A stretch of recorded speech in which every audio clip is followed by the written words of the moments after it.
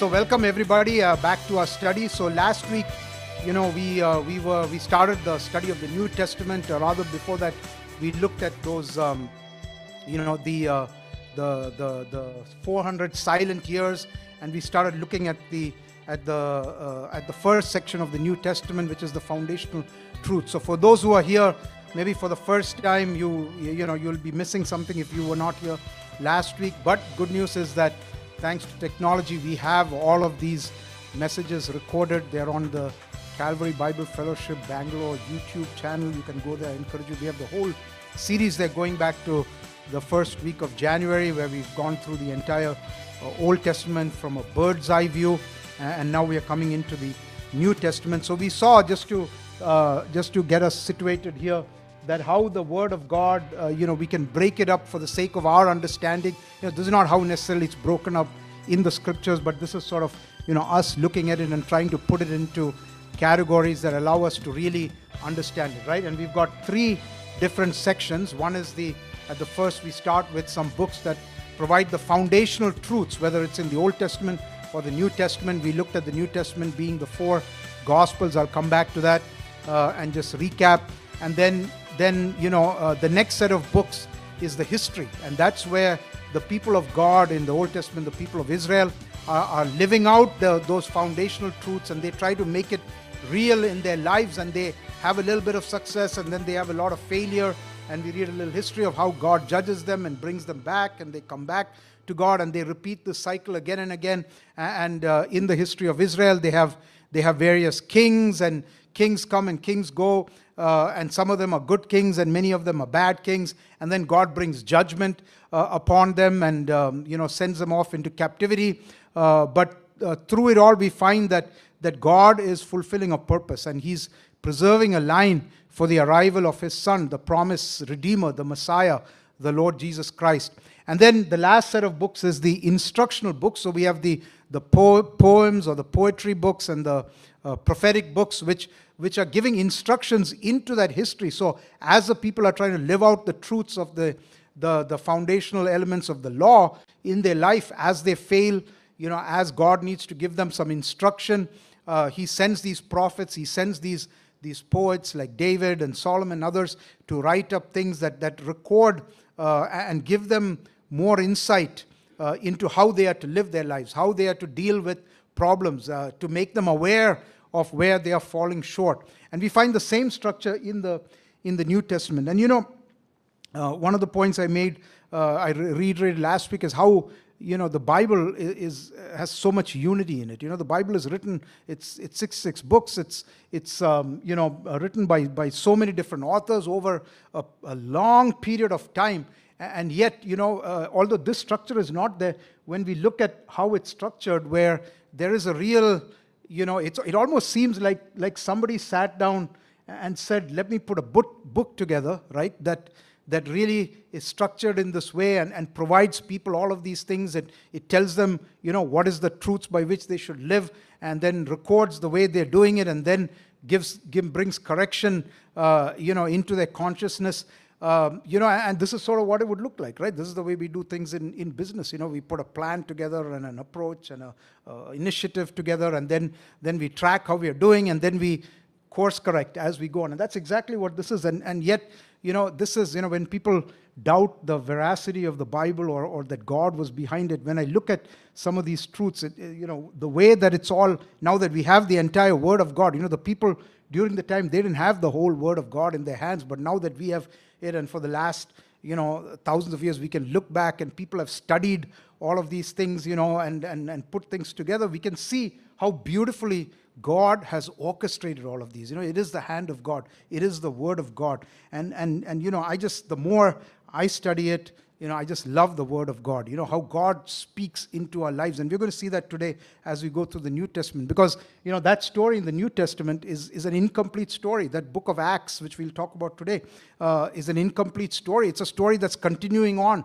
to this very day. It only captures about the first, the first 60 years or so of church history, or maybe even less. And that story continues to this day. And yet we see some of those same principles and same practices, being played out in our life today, in the life of the church. And if I love something, the next thing I love, as much as the Word of God, is the church. And it's such a beautiful thing, and we'll look at that today. So just to recap, so we looked at the foundational books, we looked at the intertestamental period, the 400 silent years, so to speak. We found that God wasn't really silent in terms of his working. He was still working. He just wasn't speaking, and how he prepared the way, right? He prepared for there to be a universal language, the Greek language, through all of these empires that were becoming dominant in history, how he prepared the road systems. And we'll see today how Paul and Silas and Barnabas and all these early church planters and missionaries start using that network to push the gospel into Asia Minor and into Europe and into the uttermost parts of the world. How God was orchestrating all of these things so that, at the appointed time, when the fullness of time had come, he sent his Son into the world to die for the sins of the world. So if we can move on to, let's see if I can make this work. Okay, there we go. So very quickly, we looked at the foundational books, which is the gospel. The gospel message is the foundation for the church, for the New Testament teaching. And we found that we looked at the 4 books, and we found that each of the gospels, Matthew, Mark, Luke, and John, provide a different, facet, looks at a different facet of the person of the Lord Jesus Christ, right? And we saw that that Mark presents Jesus as the king. Matthew presents Jesus as the king. Mark presents him as the servant. Luke presents him as a man, his humanity. And John, the Apostle John, presents Jesus as God, presents his deity. And we looked at various aspects of that. I'm not going to repeat all of that. You can see the timelines there of when they were written. And at the end of that, what Sujit read this morning was Matthew 28, 18 to 20, where Jesus gives this great commission, right? And by the way, you can follow in the notes that you have, that the handouts that were sent to you on WhatsApp. Most of whatever you see on the screen here will be in there. So Jesus gives us mandate to go into all the world and make disciples of all nations, right? Teaching them, baptizing them in the name of the Father, the Son, and the Holy Spirit, and teaching them to obey my commandments. And that is called the Great Commission. And then now we come into the historical book of Acts. And in this book of Acts, we begin to see the... can you guys go to the next slide, guys? I'm having trouble with this. Yeah, next. All right, just stay right there. So, so in the book of Acts, it's the book of history, right? It's that second block, which gives us the history of the church, of how the early church, the first believers who were saved there on the day of Pentecost and the apostles together, how they carry out the mandate that the Lord Jesus Christ has given them. And it's really fascinating history there as we go through the book of Acts. And so this is the historical book, and we're going to go through that. And let's just look at some of the key aspects in the Word of God. Can you guys hit the next year? So Acts begins with the commission, right? Begins with this great commission. And we find a lot of key things in this book. So it is the history of how the church came to be, how the church originated, of the early years of the church. What are some of the problems they had? How did the church grow from Jerusalem out into the rest of the world? And it provides us several things. The first thing it provides is a pattern. It provides a pattern for how the the pattern for how for the church, right? So keep in mind that before this, there's never been a church. Okay, there's never been a church, and a lot of things are happening for the very first time. So today, we've got the experience of some 2,000 years of church life, and we can go back to our own history or and find out how different churches handled this. So, they were facing persecution as Christians for the first time. And we see some important principles coming out in Acts 4 and 5. Peter establishes this principle, which we keep repeating when we get into situations, which says that we ought to obey God rather than man. This was something that a pattern that had to be established. We see a pattern of how they deal with conflicts in the church. In Acts chapter 6, there was a problem with the Gentile widows not being served, and they deal with that, and they establish a pattern of of appointing deacons to take care of the service oriented affairs of the church, while the elders focused on preaching and teaching the word and prayer. We see in Acts chapter 10, as Cornelius is saved, we see them dealing with Gentiles coming into the church. And by the way, this matter of Gentiles coming to the church was a big deal at the time, okay? Because if you pay attention to that verse in that passage that Sujit read from Acts chapter 1, where Jesus is giving his final instruction right before his ascension, keep in mind that he was speaking to a completely Jewish audience. All the apostles were Jewish, right? And he says that, you go and wait for the Holy Spirit. You'll be baptized with the Holy Spirit, Acts 1 verse 5. Therefore, when they had come together, they asked him. Who asked him? The apostles, right?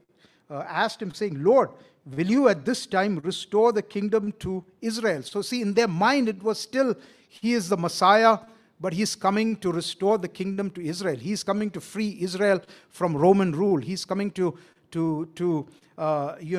raise up the nation of Israel. And even when he told them to go and preach the gospel, he said, go and be witnesses. And that's why Jesus was very specific, right? He said, be witnesses for me, Acts chapter 1 and verse 8, in Jerusalem and in all Judea. Okay, that's fine. Samaria, well, we're not so sure. And to the ends of the earth, right? And we find the church staying there. And then when the Gentiles start getting saved and they start hearing, when you come a little later, you find that, that there's word that comes back, and some apostles like Philip, they go into Samaria, right? And then they hear this word that Christ is preached in Samaria, and what they said, what they did there is the Jerusalem church sends Peter, right? So chapter 8 of Acts and verse 14, when the apostles who were at Jerusalem heard that Samaria had received the word of God, they sent Peter and John to them. Okay, so they sent Peter and John there like an investigating party to find out, hey, what's going on? We thought this gospel was only for us, right? This is totally odd. You can imagine if something like, how can this be? How can the Samaritans who are like the lowest kind of people in the eyes of the Israelites, they used to, when they were going from southern Israel to northern Israel, they would bypass Samaria so they didn't have to step their foot on Samaritan soil. That's how much they looked down upon the Samaritans, right? And you saw Jesus, how he broke that by going and speaking to the Samaritan woman at the well. And the disciples themselves were like, why are you talking to this woman, right? And they're like, wow, there's something going on in Samaria. People are getting saved. People are receiving this message. They're receiving the Holy Spirit. This doesn't make any sense. And so they sent Peter and John to investigate, and the same thing happened after Cornelius was saved. So the acceptance of Gentiles, there was a pattern that needed to be established there. And the following of the Jewish law, there was a big controversy that came up, said, well, now that these people are being saved, are they supposed to follow all the rituals and the requirements and the requirement for circumcision and all of these things of the law? And so they had a big conference there in Jerusalem in Acts chapter 15 that they called the Jerusalem Council, and they try to resolve these issues. So we see a lot of patterns being established in the book of Genesis. The second thing we see is that it portrays the life of Jesus' followers as a life of adventure. When you read the story of Paul and how he went before kings and he was shipwrecked, and I'm not going to read it there because we don't have a lot of time, but you can go read 2 Corinthians 11:23 if you want to get an idea of the adventurous life of Paul, how he was beaten 40 times by the Jews, 40 lashes, and how he was shipwrecked and he was hungry and he was just sort of going through this time. It's almost it's material for a big adventure movie, right? And maybe somebody has made movies of it. It's a great story, and then we see that Acts provides insight into the expansion of the church. Okay, Acts provides insight for us into the expansion of the church. So, when Jesus gave us a parable of the mustard seed, okay, he said that the mustard seed is so small, it's planted and it grows and it becomes into a big tree. And as we follow through the book of Acts, this is what we see, right? We see in the book of Acts the expansion of the church. Often that was forced by persecution. When they became stuck, God allowed persecution that drove them out, into the other regions. And so churches started getting established. We see that it contains some important sermons, okay, very important sermons by Peter in Acts chapter 2 and Stephen in Acts 7 and several other chapters that have Paul's sermons in Athens and before Agrippa and Felix and all these kind of things. So, I encourage you to go and study these in the context that we're talking about here, and there's much to learn. And one of the things we see in these sermons is that, is that they were very focused on the gospel, right? They were focused on the death of the Lord Jesus Christ. They were focused on his resurrection. And that's important, that our message has to be built around the gospel. That was the message of the early church. You study what Stephen talked about, you study what Peter talked about on the day of Pentecost, you study all of Paul's messages. It's all very, very gospel-centered. The church is to be gospel-centered. Acts shows us the important places in the growth of the church. So places such as Jerusalem, Antioch, Corinth, Ephesus, Philippi, Thessalonica, Rome, and many others. And many of the letters that we're going to look at later this morning were written to these churches. And one important point that I want to close with is that God is, in this section anyway, is that God is building his church, right? God is building his church. No matter what the circumstance, no matter what the persecution, no matter what the acceptance or the rejection, no matter what the conflict within the church or outside the church, he has a master plan. God, it's his church. And that's I'm reminded of the words of the Lord Jesus where he says, I will build my church and the gates of hell shall not prevail against it. God has been building his church for the last 2,000 years. People have tried all kinds of things to destroy the church, starting with the Roman emperors like Nero, persecuting the Christians, but that flame has continued to flicker and it's only continued to grow, and persecution has only made it blossom even more. And so this is something that we don't need to be burdened about, what's going to happen to the church. What we are called to do, that's God's job. It's God who's building his church, not me, not any of us. Right? But we are called to be faithful servants, to be faithful disciples, to do that work. And I want to just take a few minutes here to just go through very quickly with one aspect in mind, and that is the church planting model that we see in the book of Acts. So we're just going to look at Acts chapter 8 through 14 and look at that church planting model. And this is the way, the philosophy that God reveals to us in the book of Acts of how churches are to be planting. So we see a group that started in Jerusalem. It grows in life, in community, in numbers, and some move out into Judea and Samaria and start more groups, and then into Asia Minor, and then into Europe, and that is a church planting model. So let's just quickly look at Acts chapter 8 and verse 1. So we see here right after Stephen is martyred, it says that at that time a great persecution arose against the church which was at Jerusalem, and they were all scattered throughout the regions of Judea and Samaria, except the apostles. Okay, and so they were scattered. So what happened is God allowed this persecution, and the people were scattered where? Into Judea and Samaria. From where? From Jerusalem. Remember, this is exactly the command of the Lord Jesus. And if people wouldn't go, God made it happen, right? He drove them out of Jerusalem, or some of them anyway, into Judea and Samaria. And then when we come to chapter 9, verse, I'm just taking a quick survey through this, chapter 9 and verse 31.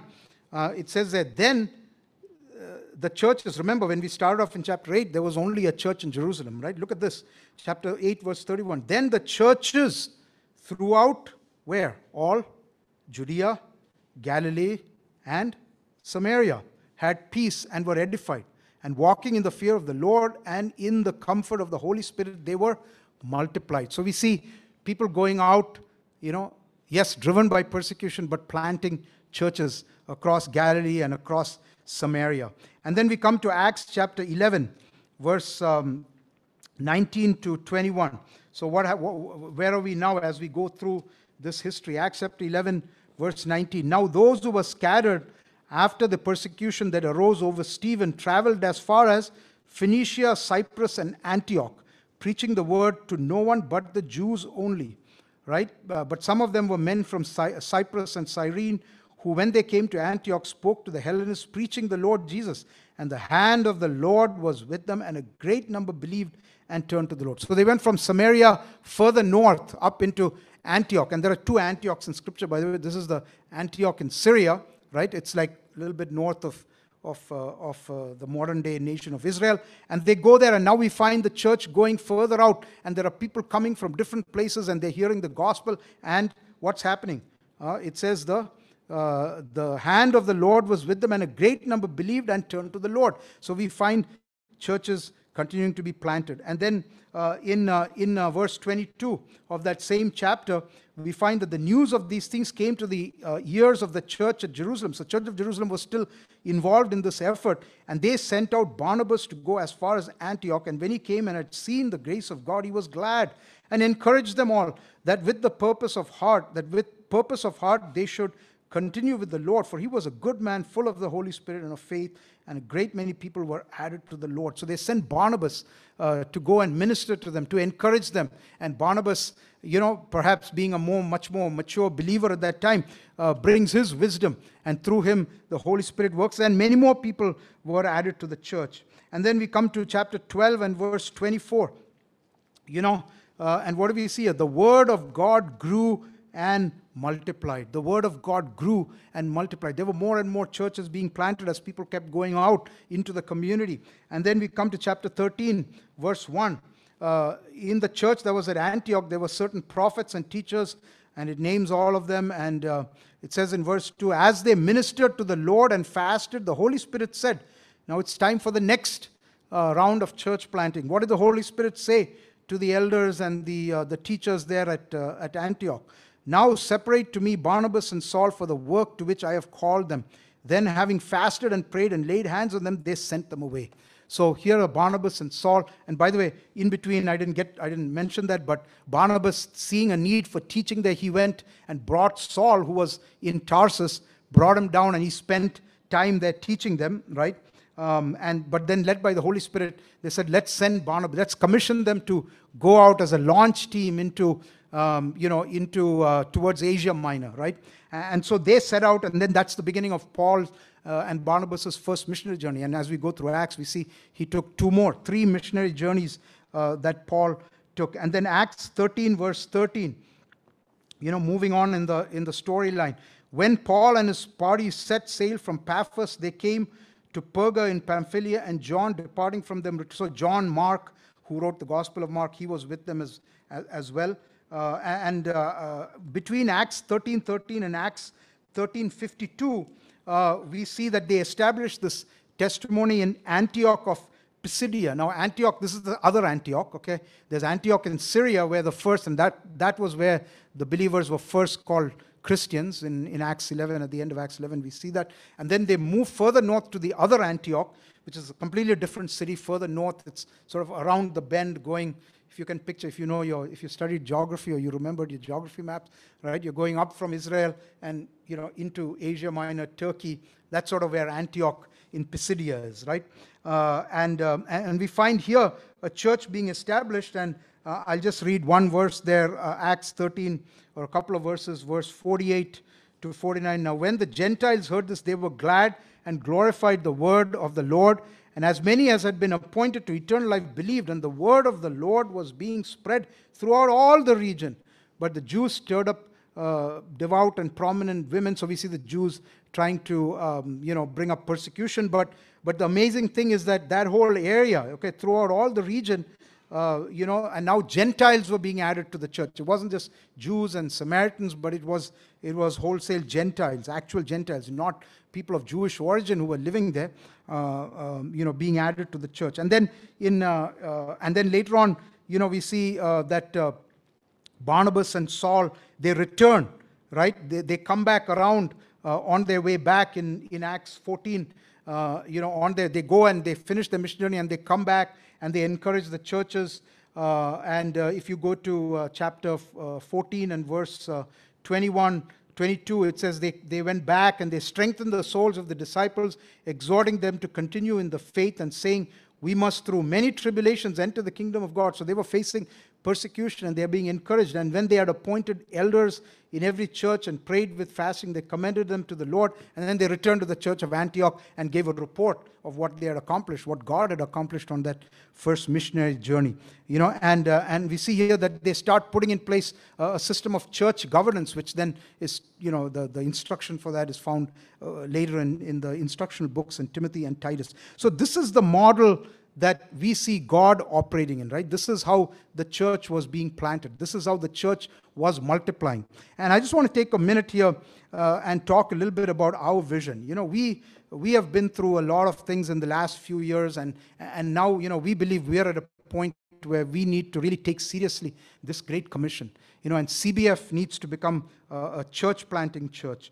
And, this is what the Lord asked his disciples to do. And that commandment, that commission holds true today just as it did back in those days. And we see this pattern in the book of Acts. And the primary method by which the early church did this is fulfill the Great Commission was through this process of church planting, by sending out teams of people from within the church who were gifted, who had the heart for it, with prayer, with fasting, send them out to plant churches. And then a church grew there, and the believers, the disciples continued to mature, and then they sent out people into the further regions.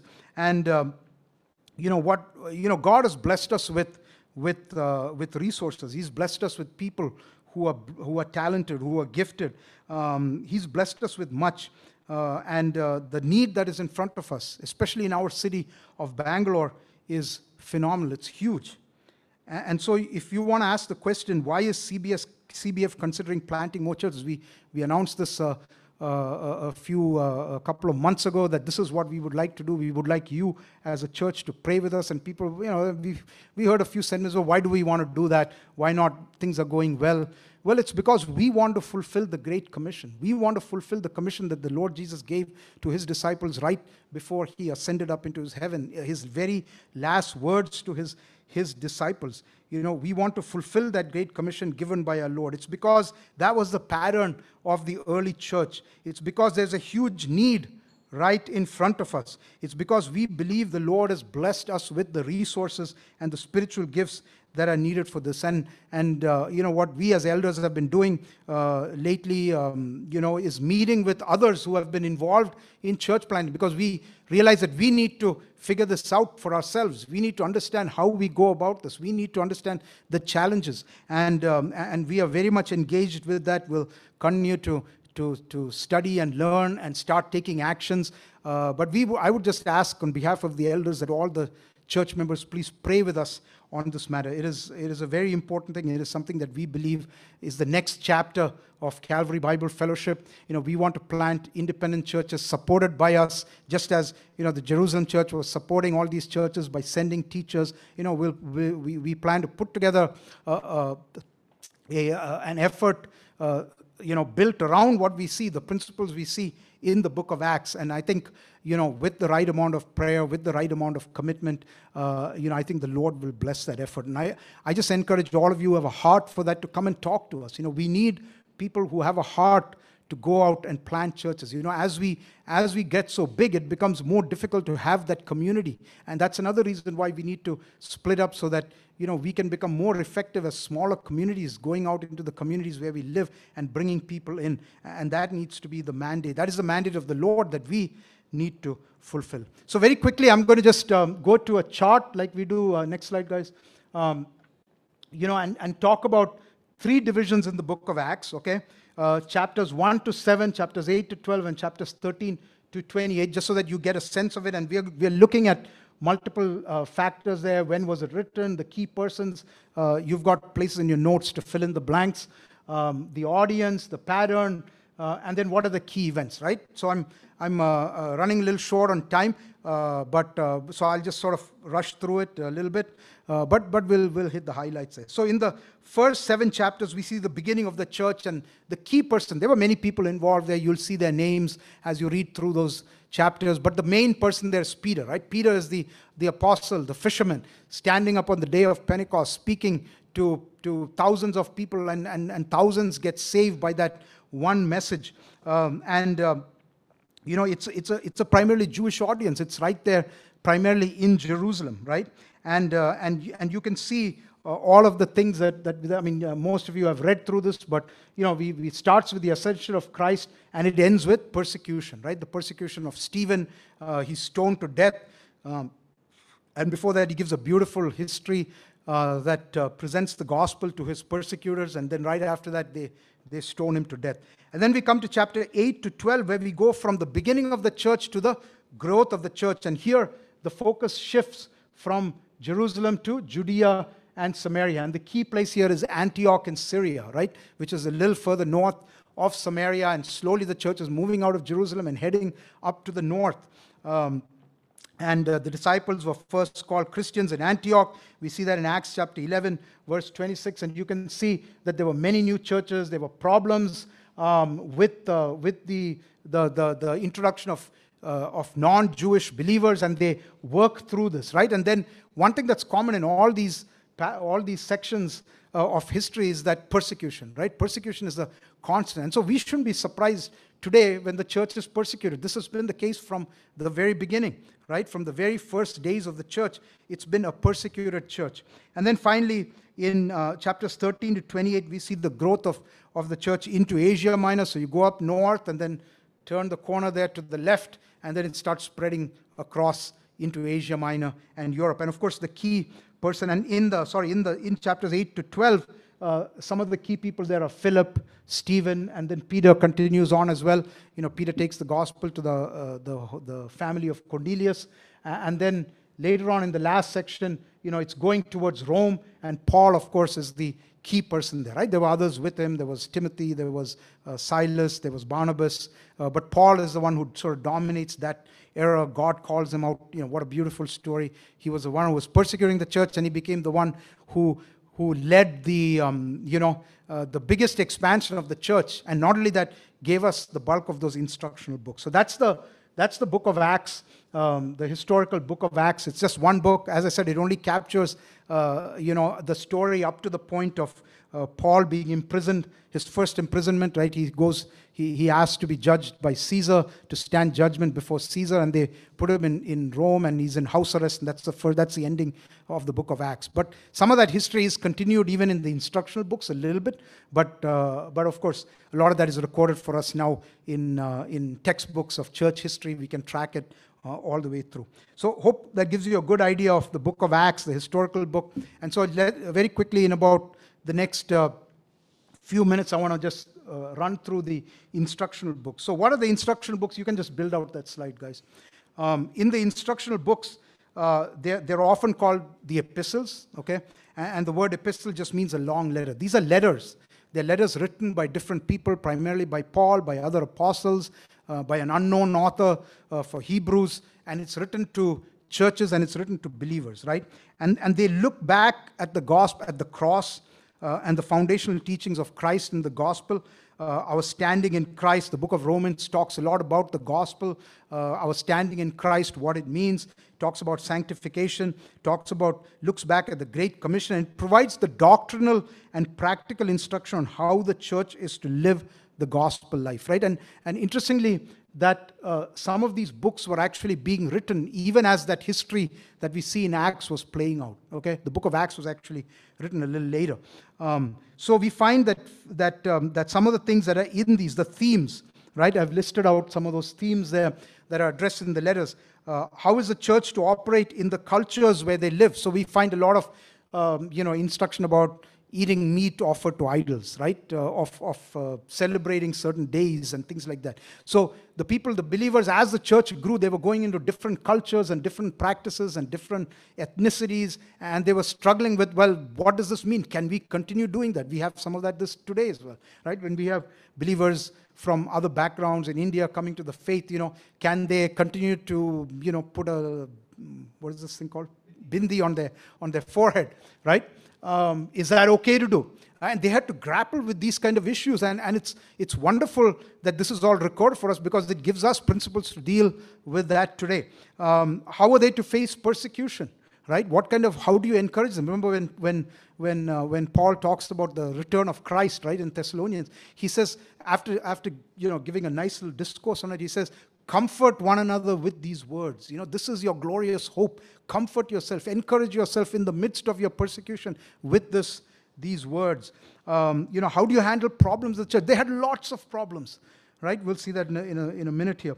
How are they to be encouraged? How are they to spot false teaching? A lot of these instructional books talk a lot about it. The Galatians, he calls them the foolish Galatians because they were falling prey to Jewish, people who were trying to push the legalistic Judaism upon the church. And so faith is the center stage, and suffering is seen as an aspect of discipleship, right? And this is the case with the whole Christian life. It is a life of suffering for the Lord, suffering for your faith.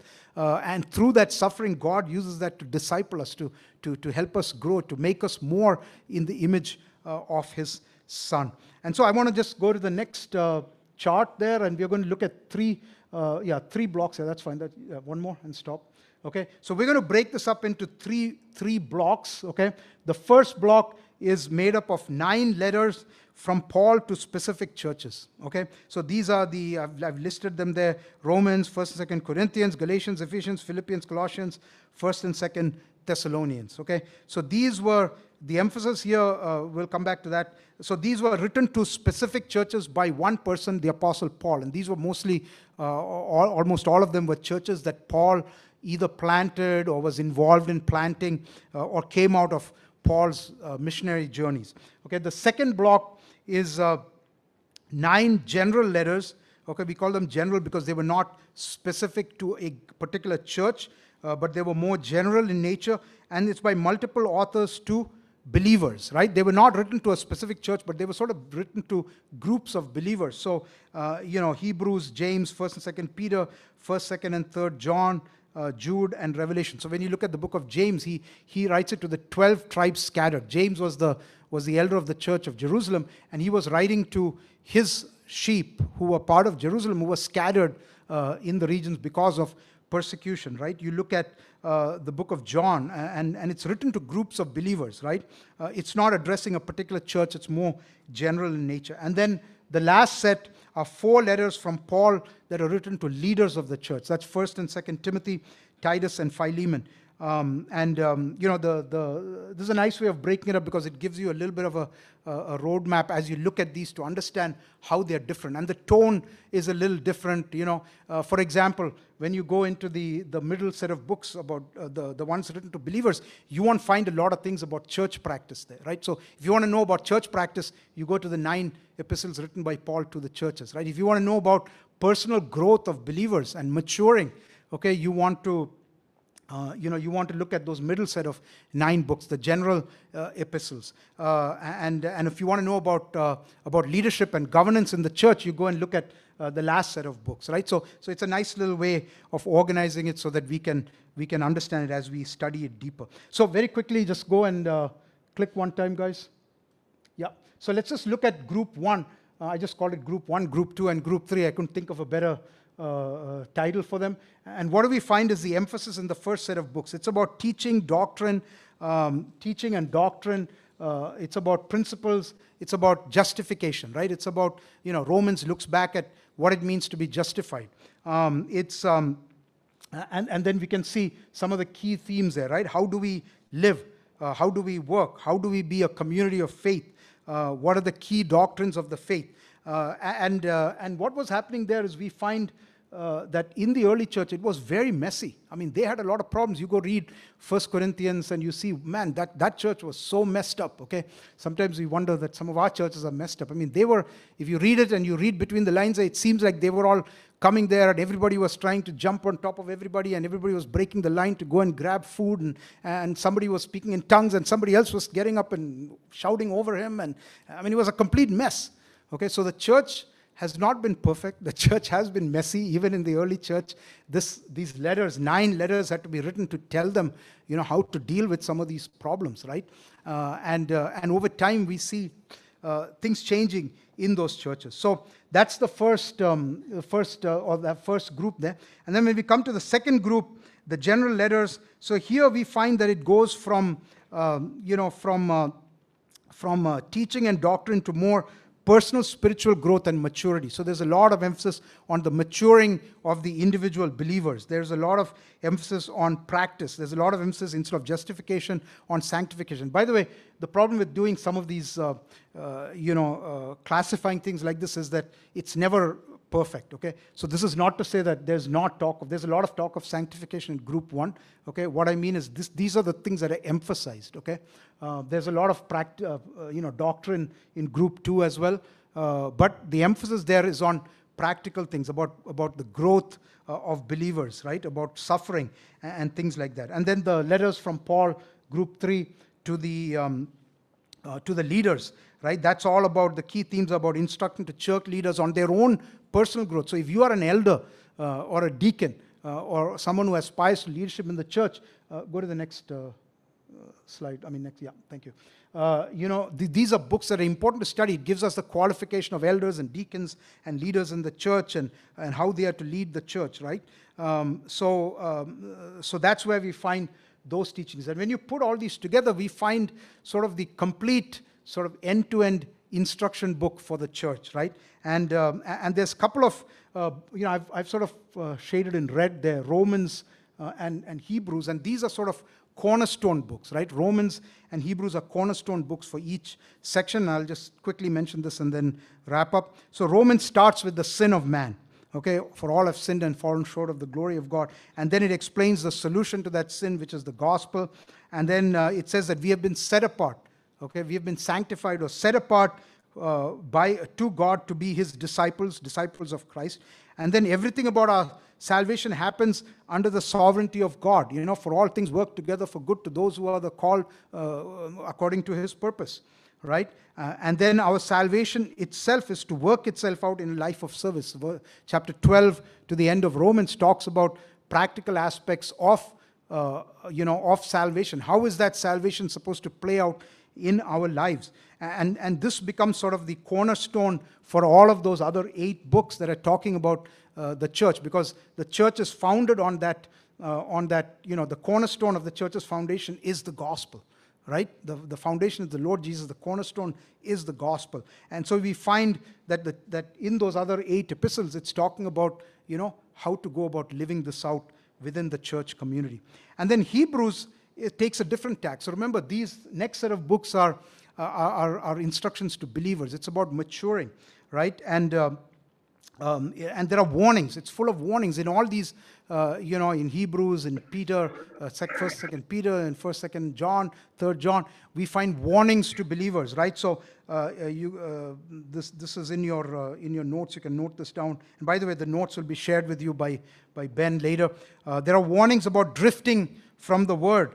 There are warnings about obedience. There are warnings about warnings to practice what we know. Warnings about willful sinning. There are warnings about the need for correction in Hebrews 12. And so there are all of these warnings. And it's interesting when you look at it from a timing perspective. In group 1, you find it's a growing time, right? There's a lot of excitement. They're running. It's messy. They're running into a lot of problems, but people are really enthusiastic. I mean, the Corinthians, as messy as they were like really enthusiastic. They wanted to show their gifts, unlike sometimes here on Sunday morning where everybody sits quietly. I mean, they were jumping up and down. Before Stephen could get up, somebody else would get up over there and shout him down. They were that excited about praising the Lord, okay? But then when you come to these other epistles, the second group, the general epistles, we find that, as time goes,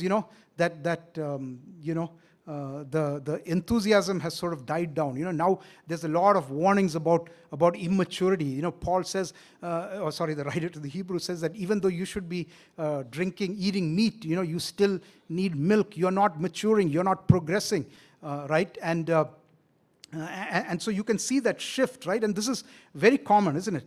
When a new believer comes in, he or she is so enthusiastic. They want to study the word and they want to they're just like drinking from a fire hose. They're like, they just want to study. They want to be with believers. That excitement is there. And then, over time, that becomes a little jaded, right? And you stop growing and you stagnate. And then somebody has to come and pick you up and say, wake up, get back in the word. Are you doing your quiet time? All right, this is the way the church is supposed to work. We're supposed to sharpen each other. We're supposed to encourage each other. We are to, let us not, there are all those let us phrases in Hebrews. Let us not give up coming together. Let us encourage each other, right? Unto love and good works. And so we see this sort of playing out in the early church. So whatever we're going through today, it's no different, right? But praise God, He has given us the instructions. He's given us the warnings. And it's very, and as we look at the structure, what I love about the structure, it really puts a little bit of a framework to it, right? If you are struggling as a believer, where do you want to go? You want to go to those general epistles. Okay, you want to go to Hebrews, you want to go to James, 1st, 2nd, 3rd John, 1st, 2nd Peter, Jude, right? Go to these to be warned, to be encouraged, to examine, where am I falling short? Why am I not maturing as a believer in Christ? If you want to know about things going on in the church, you go to to Paul's 9 epistles to the churches. So I just want to conclude with a couple of thoughts. One is that God cares deeply about His church. Okay, I don't have time to read it.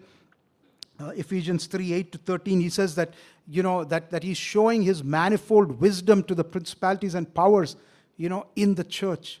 The church is so important in the plan of God. It's the ultimate, culmination of His work of redemption was to form this body of sinners saved by the grace of God, by trust, by believing in the sacrifice of His Son, and building them up into becoming His people, into becoming people that are formed in the image of Christ. And we see this in the book of Acts, in all of these instructions. He wants disciples to become more Christ-like.